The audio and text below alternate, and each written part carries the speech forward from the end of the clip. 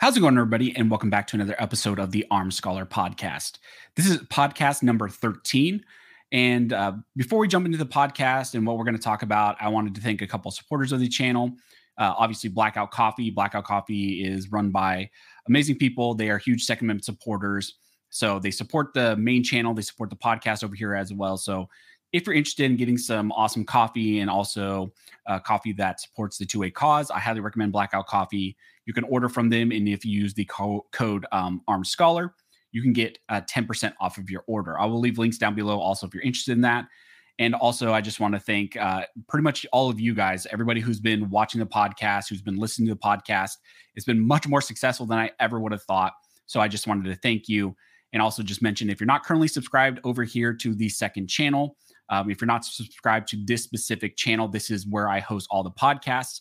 I would greatly appreciate if you subscribe to the channel, because that just helps the analytics over here and also helps to push the podcast and this specific channel out to more people. So again, thank you guys so much for all of your support.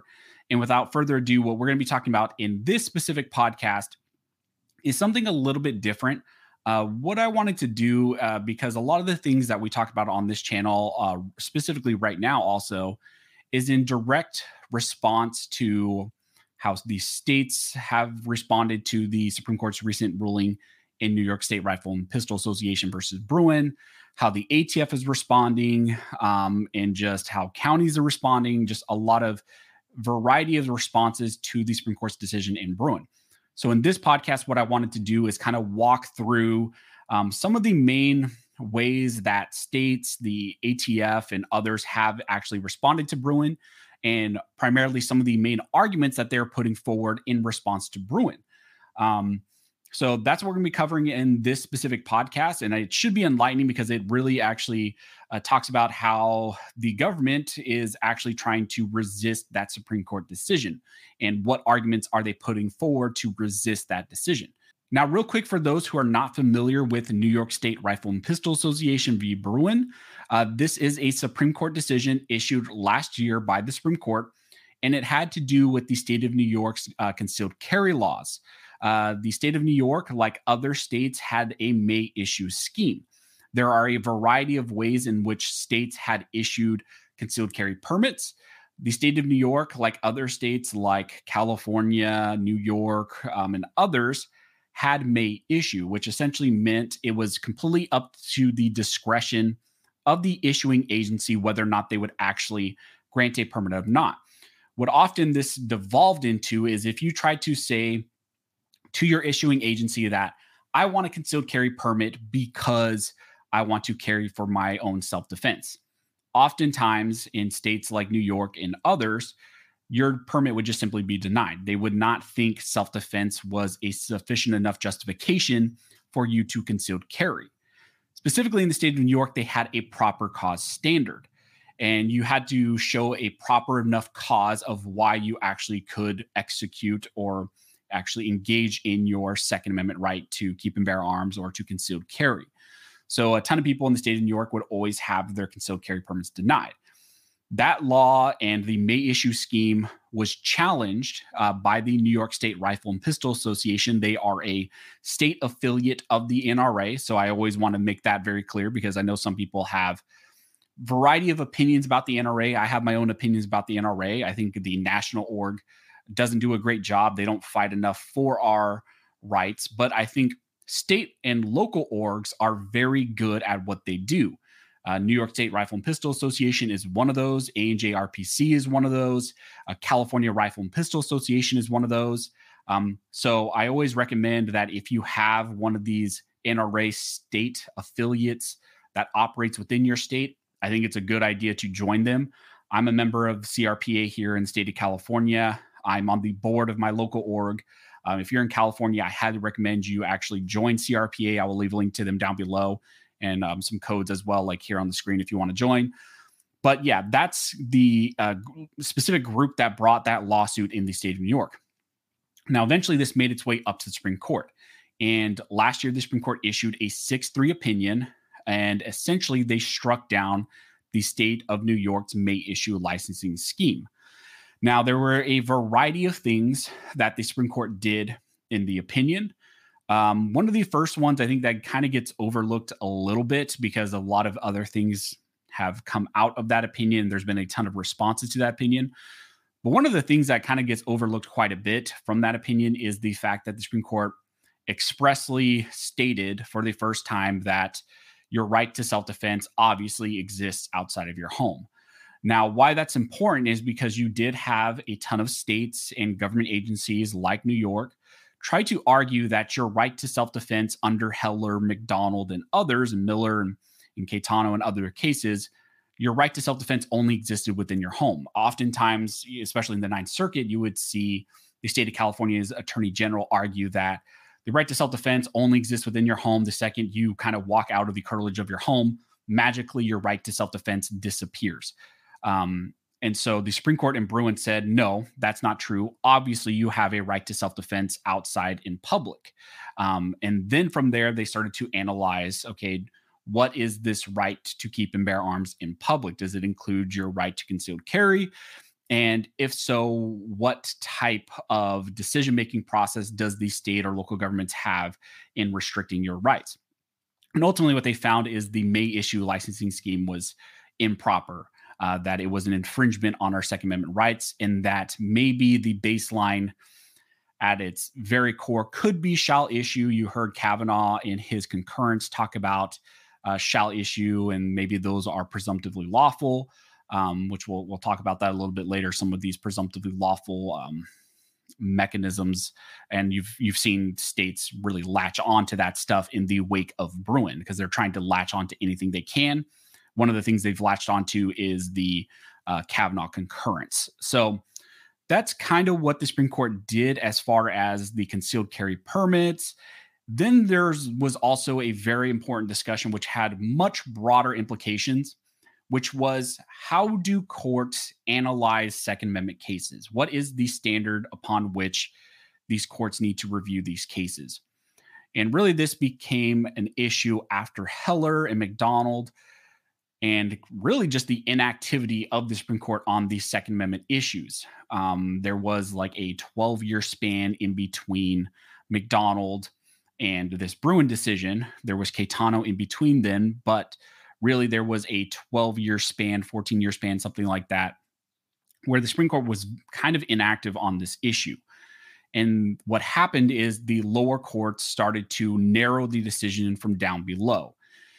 So what you saw circuit courts like the Ninth Circuit do is they tried to say that when analyzing Second Amendment cases, you would use the two-step approach. Essentially, at step one, they would see, does this implicate something that's at the core of the Second Amendment? If it does, then they moved on to the second step, which was looking at what tier-based scrutiny should they apply. They applied tier-based scrutiny, and at what tier would they apply? Would it be rational basis, intermediate scrutiny, or strict scrutiny? Often what happened at the Ninth Circuit level and other circuits, Second Circuit and Third Circuit and others, is they would say, often what they would just do is they would say, oh yeah, okay, this implicates the core of the Second Amendment. It implicates the Second Amendment right. But then when they got to the second step, they would always rely on intermediate scrutiny. And it wasn't even a pure intermediate scrutiny analysis. Often what it really devolved to was some weird form of rational basis where if the government put forward any public interest at all, for example, with magazines, the magazine restriction in the state of California would say, if the state of California says that this restriction meets some sort of public interest in reducing casualties, that's good enough. It doesn't violate the Second Amendment. We're going to greenlight what the state of California is doing. What the Supreme Court said in Bruen is no. This two-step approach, this tiered-based scrutiny, and specifically the use of intermediate scrutiny should never happen when you're analyzing these Second Amendment cases. Instead, they reaffirmed what the true test is, which is text as informed by relevant history and tradition. Now, two things I want to stop real quick. The reason why I said they reaffirmed that the proper test is text as informed by relevant history and tradition is because a lot of people right now are saying this is a new analysis. And this has kind of become a sticking point for me when I hate when I hear this, and really this has become a talking point of the anti-gun side. They're saying this is a new test. No, this isn't a new test. If you read Heller and McDonald, this test was in there. Scalia was clear about what the test was, that it was text as informed by relevant history and tradition. It was just that these lower courts, like the Ninth Circuit and others, decided that they wanted to use their own analysis. So this isn't a new analysis. This isn't a new standard. It was there all along. You just finally had Thomas in Bruen say, hey, dummies, we were very clear what we said in Heller and McDonald. This is the test, text as informed by relevant history and tradition. Never use intermediate scrutiny. The two-step approach is one step too many. The true test is text as informed by relevant history and tradition. And really what also happened out of this decision is Thomas and the court here was very clear about the burden that is placed on the government. If something implicates the text of the Second Amendment, which the first part of that test is you look at the text of the Second Amendment and determine if this conduct or this arm falls within the text of the Second Amendment, then you moved on to looking at relevant history and tradition. And the relevant history and tradition really comes down to this conduct in which the government is engaging in, or this restriction in which the government is engaging in. Do they have some sort of justification which dates back to 1791? They must put forward relevant history and tradition which supports their restriction. If they can't find relevant history dating back to 1791, 1791 is the appropriate analysis, like timeline. It's not before, it's not after, it's 1791. If they can find evidence that dates to that time period, then maybe their justification is, or their restriction is justifiable. But if they can't, then it violates the Second Amendment. The court here also said that maybe they can draw analogs from other types of restrictions because maybe there wouldn't be a perfect fit. But the burden is on the government to justify their restrictions using text, history, and tradition. So that kind of just sets the groundwork of what we are dealing with Bruen and the impact that Bruen had.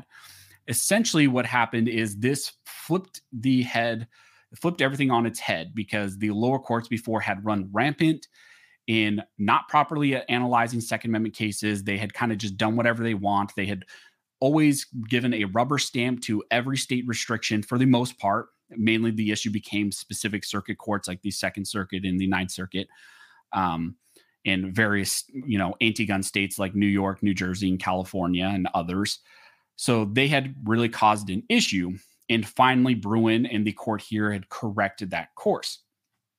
And obviously, some of these judges, some of these governors, some of these attorney generals, some of these states were obviously not happy with Bruen. And in the wake of Bruen, almost immediately, just days after Bruen hit, you saw a ton of articles being released.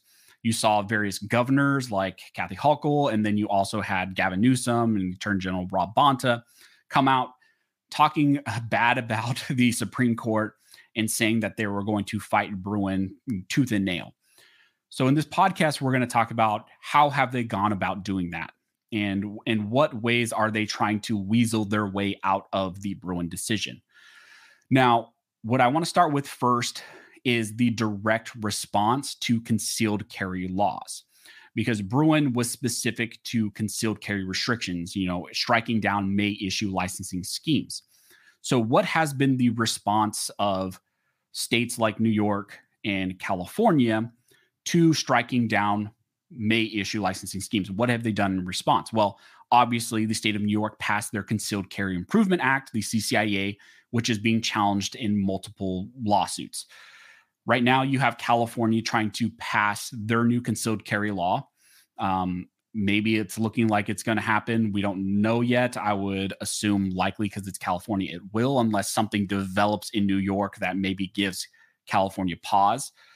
California did fail to pass their concealed carry law last year because they tried to put it into effect immediately and with an immediacy clause. And because of that, they needed a specific vote requirement, which they couldn't get. They needed 2/3 vote, but now, because they're introducing it through traditional means, they only need a simple majority. So it's looking like California probably will get it passed. But that's been the immediate response to the Bruen decision. You had states like New York and California immediately introduce those laws, those concealed carry laws, their new laws. Now, what are they putting forward for the justification of why these new laws are in fact constitutional, and why are they saying that they don't violate the Bruen decision? Well, first and foremost, one of the things that they are doing in their strategy in these cases is just simply stalling for time. So there have been multiple arguments made in a lot of these cases that New York or California or New Jersey or whoever simply just needs more time to come up with the evidence that justifies their new laws. Now, if you've read some of the briefs and some of the responses of some of these district court judges or these, various circuit courts that are hearing these lawsuits, some judges are taking issue with that, because the clear mandate of Bruen was that the government bears the burden to justify their laws. So you had judges like in the state of New Jersey, Renee Bum, district court judge, who pushed back against the state of New Jersey saying, hey, we need more time. And her response was, why do you need more time to come up with evidence that justifies this law? You were essentially supposed to do that work beforehand. You are not supposed to just pass this law in direct defiance to what the Supreme Court said because you don't like it, and then now in this lawsuit try to scrape and scratch together whatever evidence you had. You were supposed to do that work beforehand. The legislator and the state should have had that evidence ready before they even passed this unconstitutional law. So you've seen a ton of responses like that. You've even seen Judge Benitez in California push back against this stall tactic as well. California was pushing him heavily to stall these cases out for even longer, including the Duncan case, the Miller case, the Rody case. They were pushing for stalls in those cases. And Judge Benitez did give them some time, but he said, essentially, you don't need all this crazy time that you're putting forward. One of the things that happened in California is California had argued that they need specific history professors or specific experts to actually analyze this issue. And that those history professors, are busy, they're teaching classes, they would only have time during like their break schedules, and therefore they needed more time. Judge Benitez pushed back against that, kind of expedited the case a little bit, but still gave them enough time to try to avoid any claims by the state of California that maybe there was a procedural error. So that is kind of the first tactic that we've seen, is simply a stall tactic, trying to argue that these states or these government agencies need more time to bring together the evidence to justify their new laws, their new concealed carry restrictions or other restrictions. We've seen some pushback from judges like Renee Bum and Judge Benitez, but then we've also seen other circuit courts, other judges in other circuits pretty much just kind of say, okay, we're going to give you more time to try to scrape together this evidence. Now, as far as the actual legal arguments that we've seen pop up in these concealed carry cases, in these concealed carry response laws, one of the first ones has been interesting. What we've seen some of these states argue is that these concealed carry laws that they've now passed, like the CCIA, actually meet the Bruen requirement, that they are getting rid of a may issue scheme and that this now is a shall issue scheme. We've seen New York try to argue that their new CCIA law is a shall issue scheme. It removed the subjective proper cause standard. Instead, they've moved to an objective standard. But what they've actually done is they've put in place something that what you heard the Supreme Court warn against in Bruen. And also specifically, there was conversations that happened during the oral arguments in Bruen about the very issue. What they are trying to do is make a shall issue scheme or an objective scheme only on its face. What they are trying to say is, yes, we'll obviously, issue you a permit. We're going to remove discretion, but you have to meet all of these requirements. And we're going to make the process so restrictive, so burdensome, that essentially it makes it a shall issue scheme kind of only on its face. We're going to require psych evals, crazy fees, crazy training requirements, and we're going to just make this whole process so burdensome. And also, we're going to place so many restrictions on your lawful use of your concealed carry permit that it's essentially pointless. And this is something, again, that we saw the Supreme Court warn against in Bruin. And also, I believe there was an exchange between Gorsuch and the state of New York during the oral arguments about this very issue, that obviously they couldn't do something like this. They couldn't just make a shall issue scheme on its face, but make it so restrictive. But that's what the state of New York is doing, and that's what the state of California is trying to do. For example, they have their crazy new restrictions for the entire process. And then your permit is almost useless, even if you get it, because once you get it, they have this overarching sensitive place restriction where you can't go into private properties or any business, any private property, unless you get the express consent from that property or that owner to actually conceal carry at that location. Often there are also sign requirements, and some people like I've seen Costas and Rob Romano, they call this like the vampire rule, where essentially you have to let someone in, or like when you have to tell a vampire like, yes, you can come into your house before they can enter your house. The state of New York and the state of California and state of New Jersey are essentially doing the same thing, where a private property or a business would have to say yes to concealed carry person before they could even enter that property. It shifts that burden. It's very interesting in what they're doing. But again, they are saying that this is shall issue, that this is an objective standard, that these are objective requirements on its face. But how we are seeing this operate is something directly contrary to what Bruin said. In fact, Thomas and Bruin said you obviously cannot make the entire island of Manhattan a sensitive location. And that was, again, in response to some of the oral arguments and some of the briefing. But what the state of New York decided to do is say, okay, say less, fam, essentially to Thomas. We're not going to make the entire island of Manhattan a sensitive place. We're going to just make the entire state a sensitive place for the most part. We're going to make that so restrictive. We're going to almost make the entire state a gun-free zone. And almost they're challenging what Thomas said in Bruin.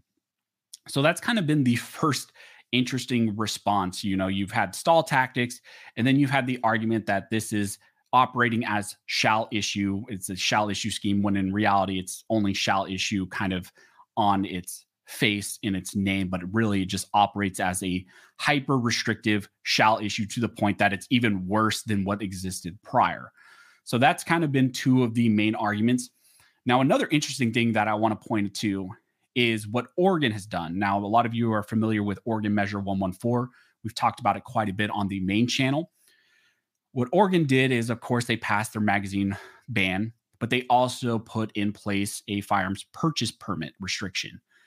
Now, what Oregon is arguing for their firearms purchase permit restriction is they are saying that because Bruin and the Bruin opinion said that shall issue permitting schemes may be lawful, that then, since it applies to concealed carry, they are then trying to shift that over into a purchase permit. They're saying this is going to operate as a shall issue purchase permit, and under Bruin, that is lawful. Now, Oregon in Measure 114 had a ton of its own issues. They didn't even know if they could implement it. Essentially, if it would have went into effect, it would have led to pretty much no one in the state of Oregon being able to even purchase any firearms until the state could even implement this purchase permit. So there's been a bunch of TROs and preliminary injunctions issued against that law. But as you see, there are these interesting arguments that are going on in regards to, yes, this actually operates as shall issue. Bruin said that maybe shall issue is lawful, so we're just going to try to put our gun control into this facial bucket of shall issue when it actually doesn't even operate as shall issue. So that's kind of been the first response that I wanted to talk about in regards to direct response to Bruin and concealed carry.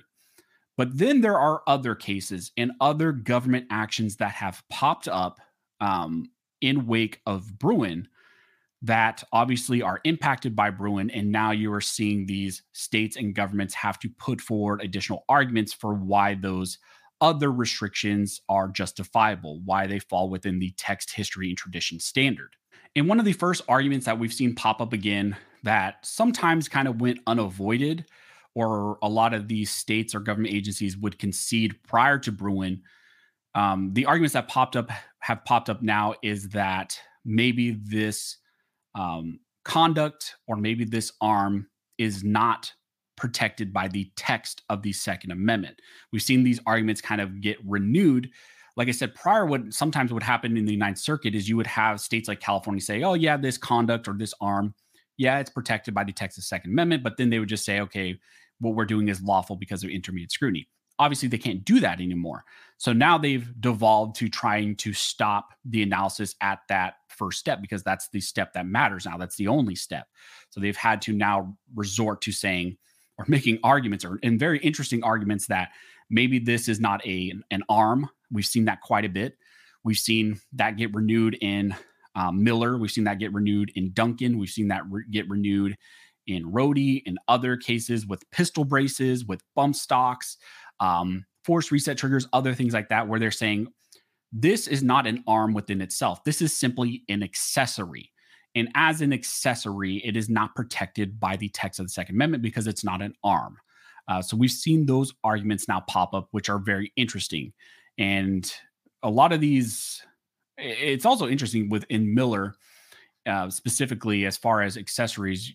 In the prior arguments of the briefs, the state of California had almost conceded multiple times that these are arms. This is lawful conduct as well that is protected by the text of the Second Amendment. But now, since they're having to respond once again in light of Bruin, they're kind of changing their tune and going back on what they said prior.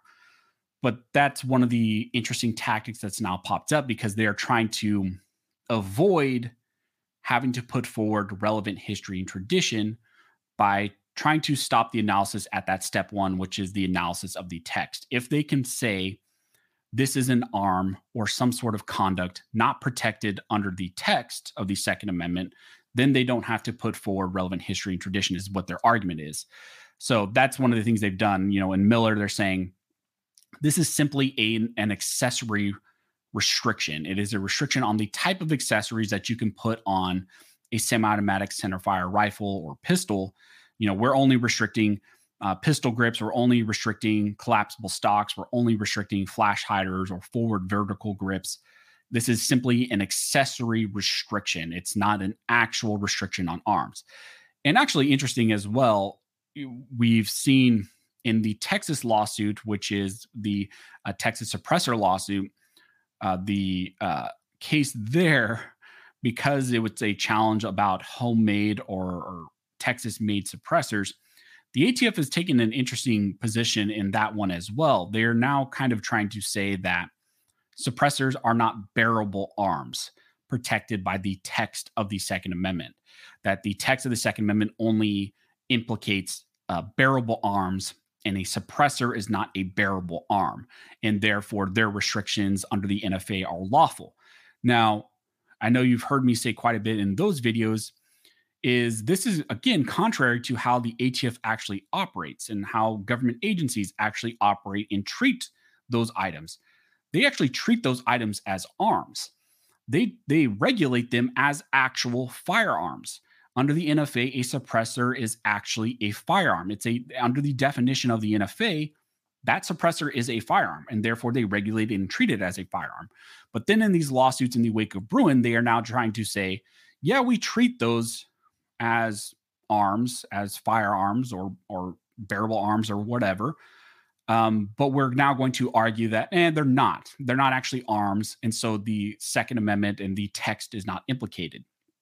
So that's some interesting kind of roads these government agencies are taking. At the first step, they're trying to just simply argue this is not conduct, or these are not arms protected by the text of the Second Amendment. Another approach that they've taken, outside of just saying these aren't arms, is they say, okay, maybe these are arms, maybe the Second Amendment is implicated, but these items are dangerous or unusual.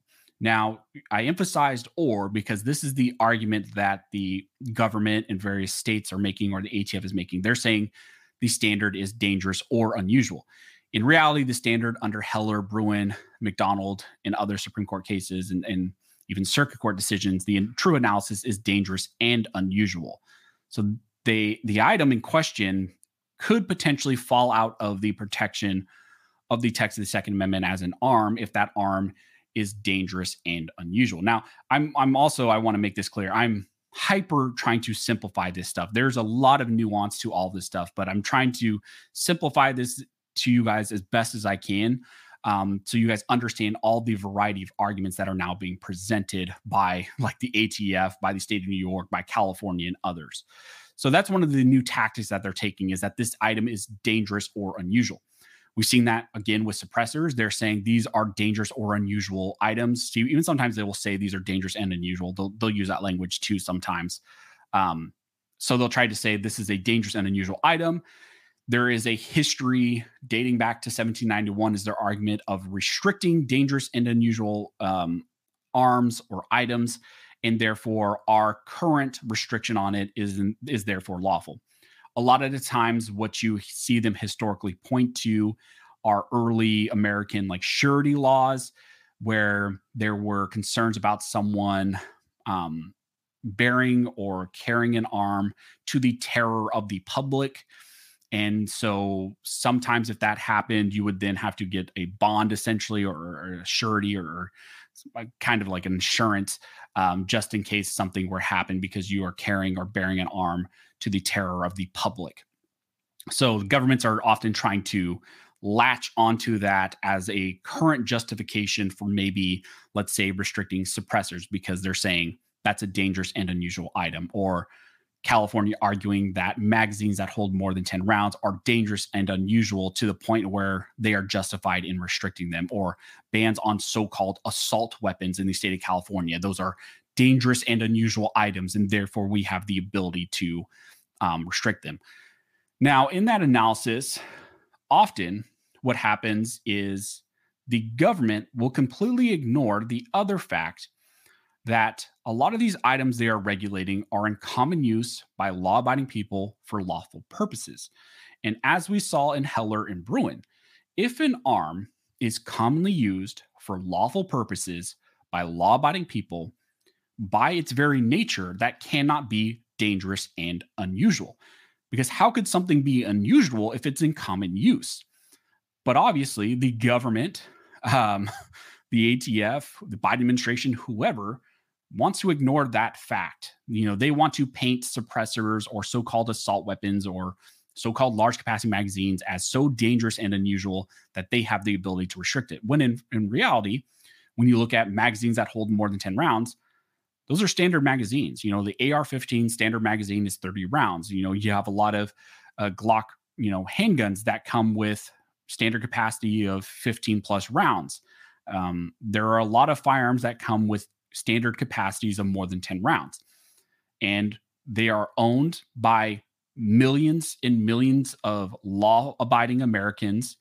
They are used prevalently by millions and millions of law-abiding Americans. Same thing with so-called assault weapons. The standard configuration of an AR-15 would not include the type that I possessed in California with thin grips and pinned stocks and only being able to use muzzle brakes because flash hiders, by some reason, is so much more dangerous than a muzzle brake. So those types of configurations are standard. They're common. They're commonly used and owned in America for lawful purposes. So by their very nature, they are not dangerous and unusual. But a lot of the arguments right now that are happening is the anti-gun side is trying to purely put them into this dangerous and unusual category. And then you have our side saying, no, you can't put them in the dangerous and unusual category because they're obviously in common use. One of the interesting discussions that's happening quite a bit now, that did happen prior, you had these arguments, these types of arguments happened even before Bruen. You had FPC, GOA, and a ton of other 2A organizations argue for text, history, and tradition even prior to Bruen. There was arguments that these items are clearly in common use for lawful purposes even prior to Bruen.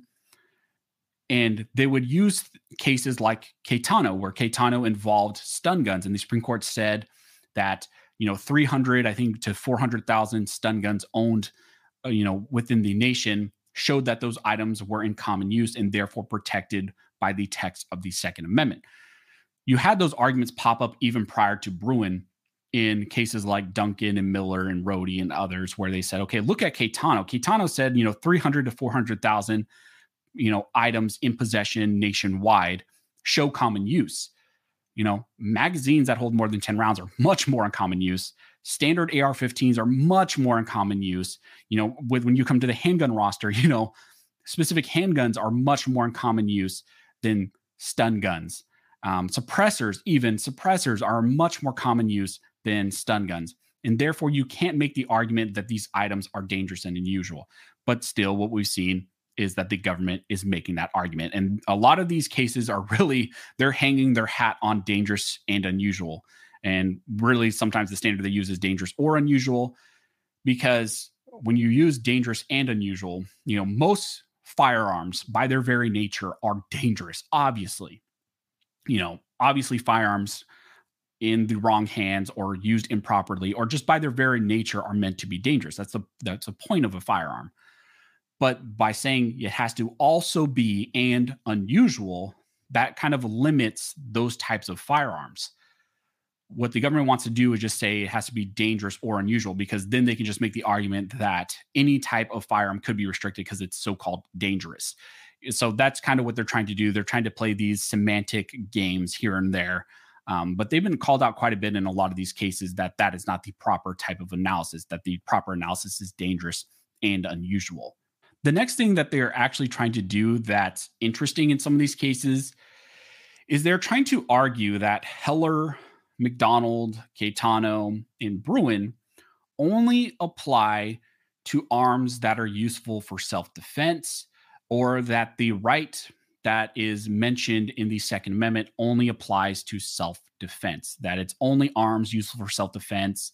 It's only conduct that is directly tied to self-defense. So that's one of the arguments that we've seen pop up again. Prior, they didn't really lean on that as much, but now because of Bruen, you see them again trying to hang their hat quite a bit on a lot of these cases by saying that the right only means the right to self-defense. So what you've seen, for example, like how would this play out? Well, we've seen, like, for example, in Duncan with magazine bans, what they say is the right only mentions that you have the right to arms. And what they're saying is you only have a right to arms that are useful for self-defense.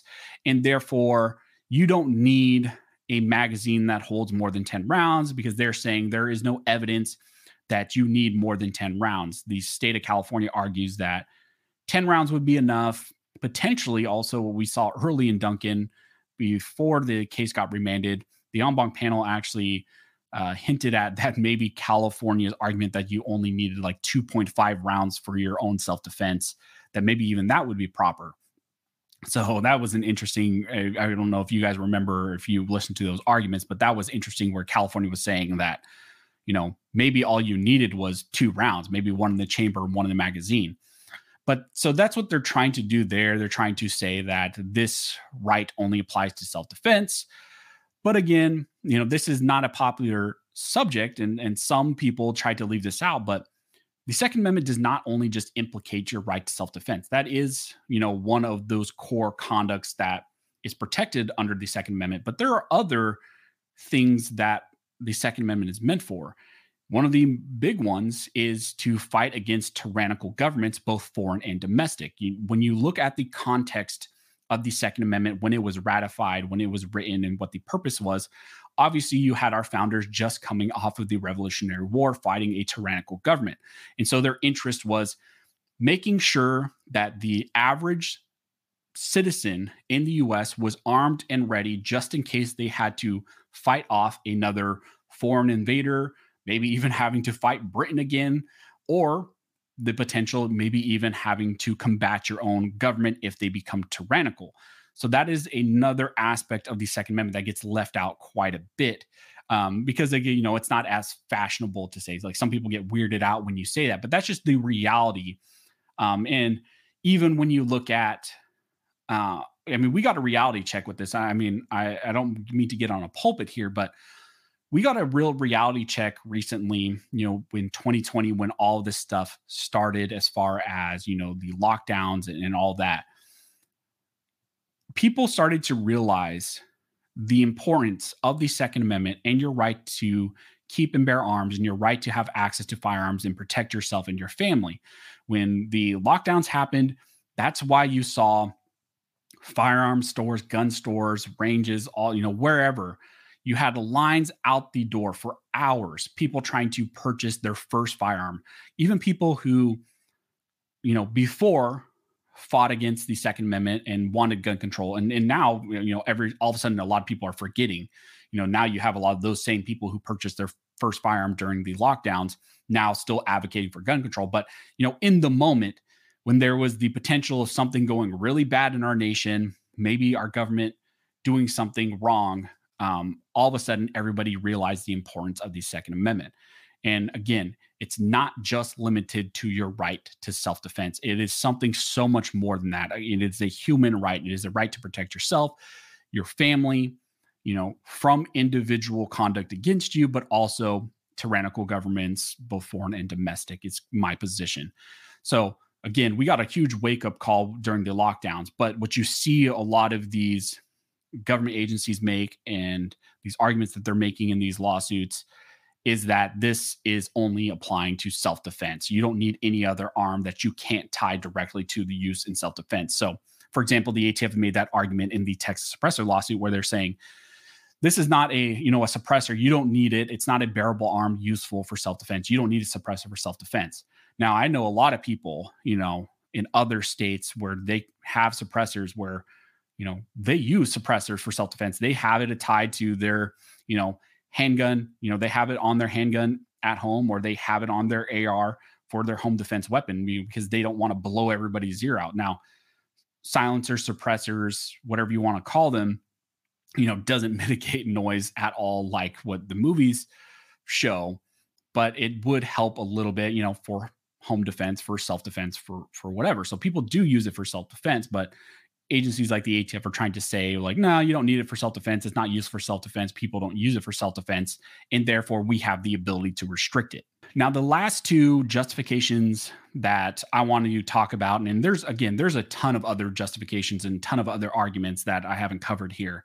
These were just some of my favorites and some of the ones that stuck out the most to me when I was kind of putting together what I wanted to talk about in this podcast.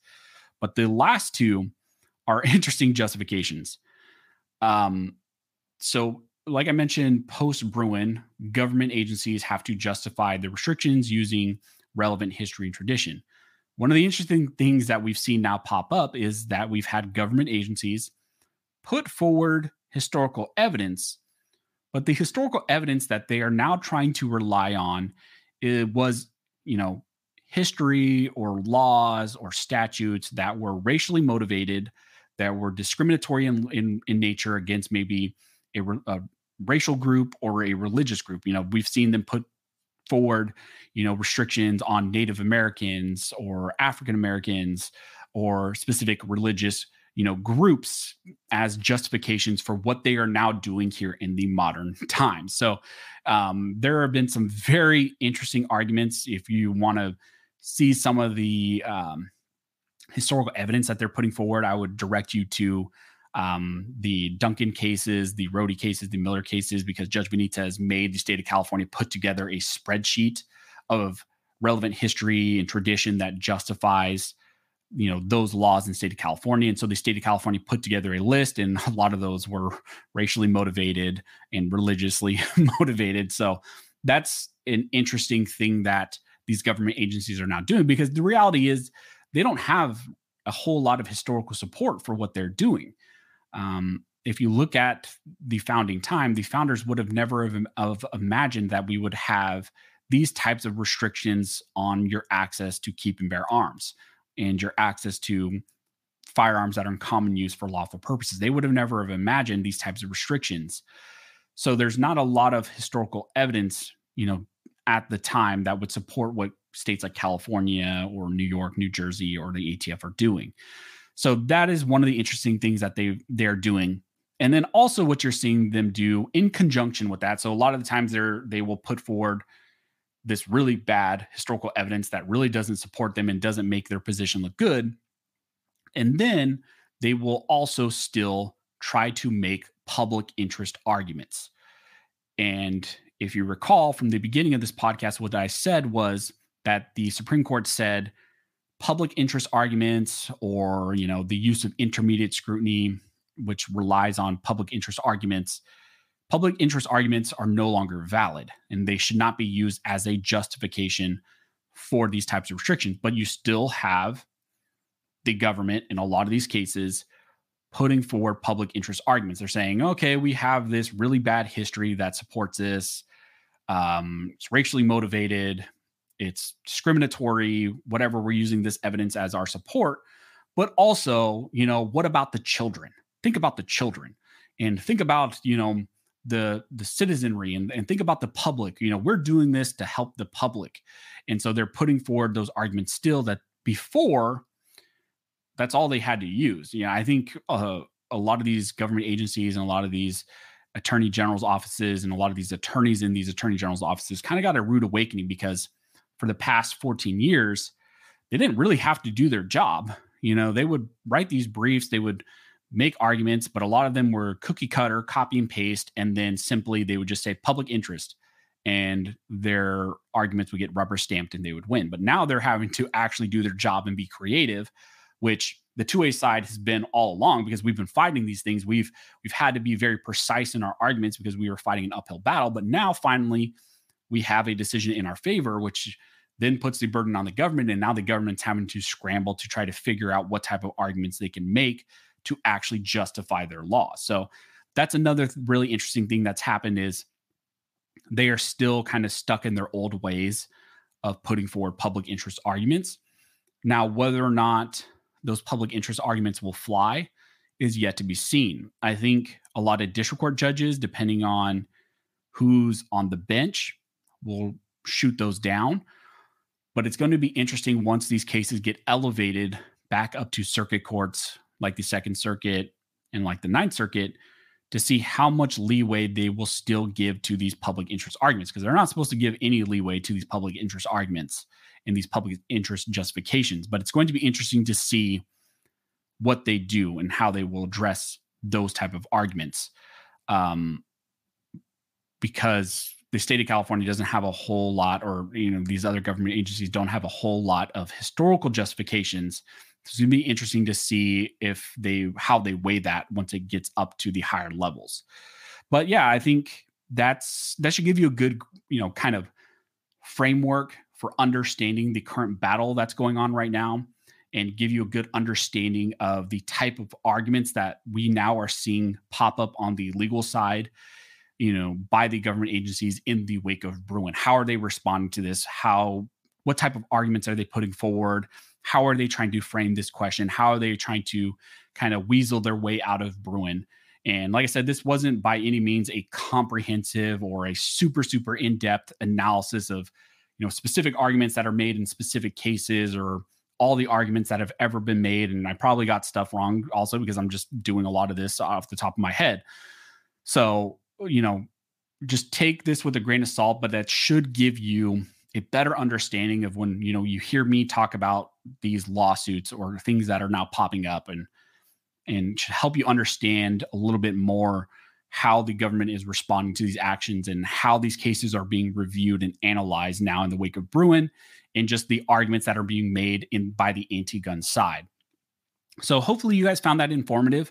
If you did find that informative, please drop a comment down below. That helps me understand maybe what the type of information you guys are interested in. Also, if you're interested in a specific type of topic, or if you want me to cover something specific, let me know down below.